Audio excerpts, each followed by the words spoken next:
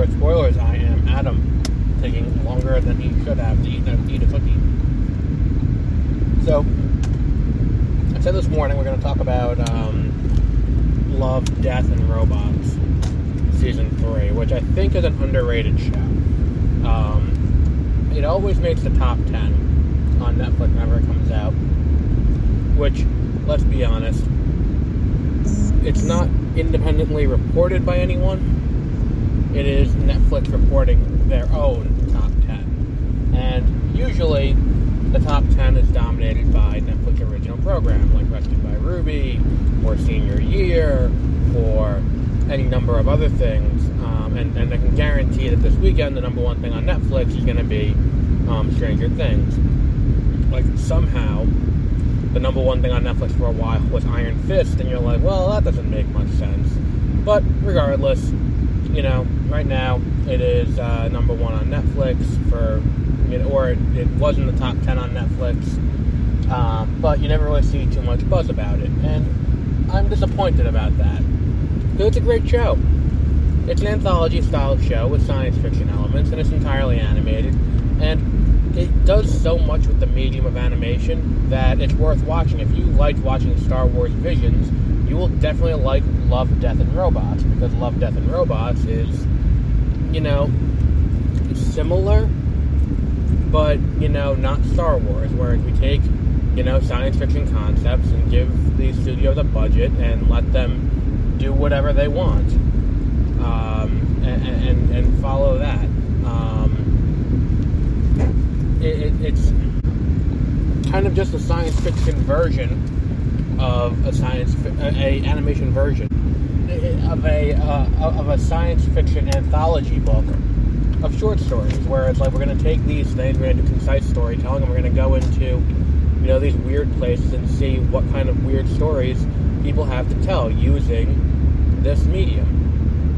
And when you look at, what has come out, and it's like, I think the only one that's really recurring, maybe it's just the only one that really sticks in my head, is the one with the 3 robots that leads off. The 3 robots that are wandering around, the end of humanity, and looking at the various, the things that went wrong, and kind of doing an autopsy on why humanity died. Now, these have always been the most heavy-handed, I think, of the shorts that are in this collection, where it's the most outright political, in what it, in saying what it believes, and putting it all out there on Front Street. I think that's not necessarily a bad thing. It's just something that if you're a more conservative listener, and let's be honest, if you're a more conservative listener, you're probably not listening to this. You probably won't get a kick out of it. And it is worth, it is, kind of amusing, and the characters are very endearing and all of that. The third one, which I'm forgetting the name of, but it's the one about the astronaut who crash lands on I think it's Io or Europa, or it's one of the moons of Jupiter, and has to make her way to evacuate the planet. It is my favorite of the batch. It is just so beautiful.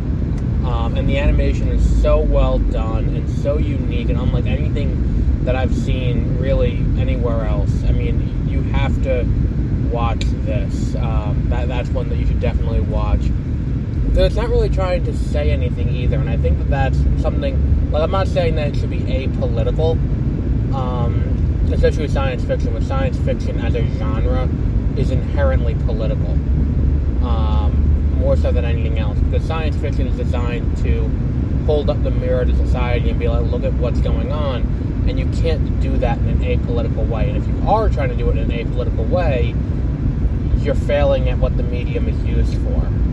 Because even things like Dune and things like, like Dune is very political work. Even to an extent, considering how science is politicized, looking at, Frankenstein, the OG work of science fiction, if you look at that and you go, and you look at what it is, it's, this question of what should man do, what is going too far when man looks at what takes up the role of what God should do. That's what it is. It's like, and that debate doesn't end. I mean, we still have that debate now with stem cell research and all of that. It's like, where does the line get drawn?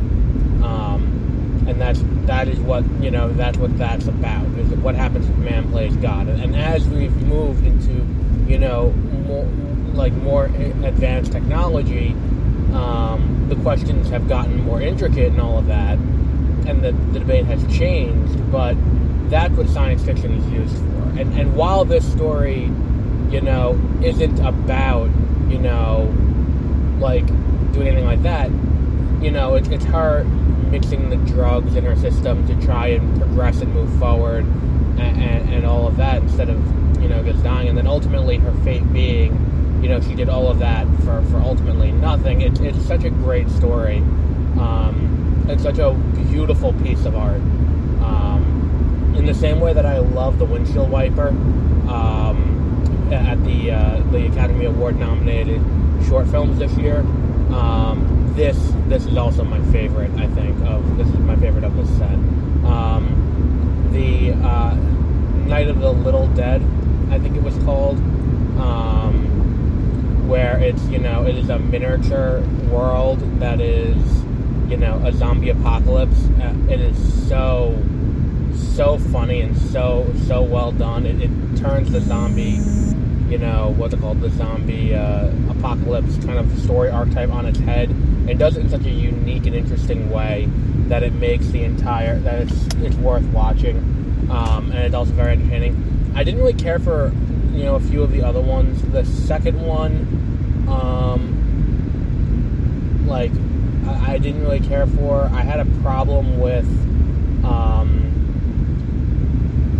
number one, it felt too much like a science fiction short that made the list of the top short stories of last year. The Crawfather, it felt a little bit like that, in a weird way, and I liked that, but I didn't really like this in the same way, and it's weird. Even though I'm fairly certain that's Tom Hiddleston in the lead, and he does a great job. And then there's the one with the military. I'm militaried out in science fiction. Maybe it's just me. Maybe I'm the vocal minority on this, but I'm tired of military stories and imperialist stories and all this kind of thing. Especially when they're going to do Predator, which is what this felt like, and it's like, I don't know. But all in all, it's worth watching. It is very much worth watching this collection. They're a half hour a piece in this anthology style, so it's not a huge time commitment at any given point. You can watch one and, go, do whatever you want, come back, watch another one, and not worry about losing your place and losing what you were, where was the story up until this point? Oh, you have to, is there a recap I have to watch? No, you can just pick it up and go, and it does that very well. It feels kind of like Black Mirror in that regard, where it is kind of, the anthology style. I wish there were more anthology shows. I feel like that'd be a really interesting kind of thing. If they did like an anthology drama, I feel like that could be really cool. Where it's like we don't follow one family, but we follow the workings of a different family every episode. I feel like that'd be a really cool thing to put on ABC or something. Considering how fucking brainless This Is Us. I watched one episode of This Is Us, and I'm sitting there watching. I'm like, people think this is good. This has a devoted fan base, and people love this show. This is counting as quality now. And again, it comes back to my problem, where it's well written doesn't mean big words. And this motherfucker, it's been a fucking full year, and this creepy-ass rabbit statue is still chilling outside his house. I want to know what happened that led to that rabbit statue existing, and how that guy led to having that rabbit statue. I don't know. But it's like big words does not mean good writing, and using a lot of metaphors does not mean good writing. I think the most baseline level of good writing that we need to do is that everyone has a unique motivation, everyone has a unique voice, and everyone sounds different. Like, there's no bigger pet peeve of mine than watching a TV show or reading a comic book or reading a book or watching a movie, and every character sounds like they're cut from the same snarky or same like MFA student cloth, and it's like it's just not entertaining to watch. So yeah, it's one of those things that it's like this show is very unique and very different. So we'll wrap up there for today. I think we've covered enough ground on this. It's an anthology show. If you like Star Wars Visions, give this a shot, because it has that same feel of we're taking something and we're giving everything. There is the motif of it being science fiction, so everything is either an alien or everything is something of that regard, robots or aliens or space travel, or everything is in that regard. And everything is, taking that approach, and because of that, everyone has their own spin on it. Everyone has their own take on that style of story, and it is just letting people tell that style of story. I think that, in a world where Tim Miller did not direct, did not direct Deadpool 2, and didn't direct, and did end up directing Terminator Dark Fate, I feel like this is the best use of his abilities. And I feel like, he made out pretty well on this, working on this project and doing this, and doing 3 seasons of it.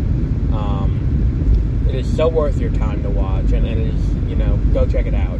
It's on Netflix, and you can watch it now. I mean, you can turn off this podcast right now and go and watch it, and I would recommend you do that.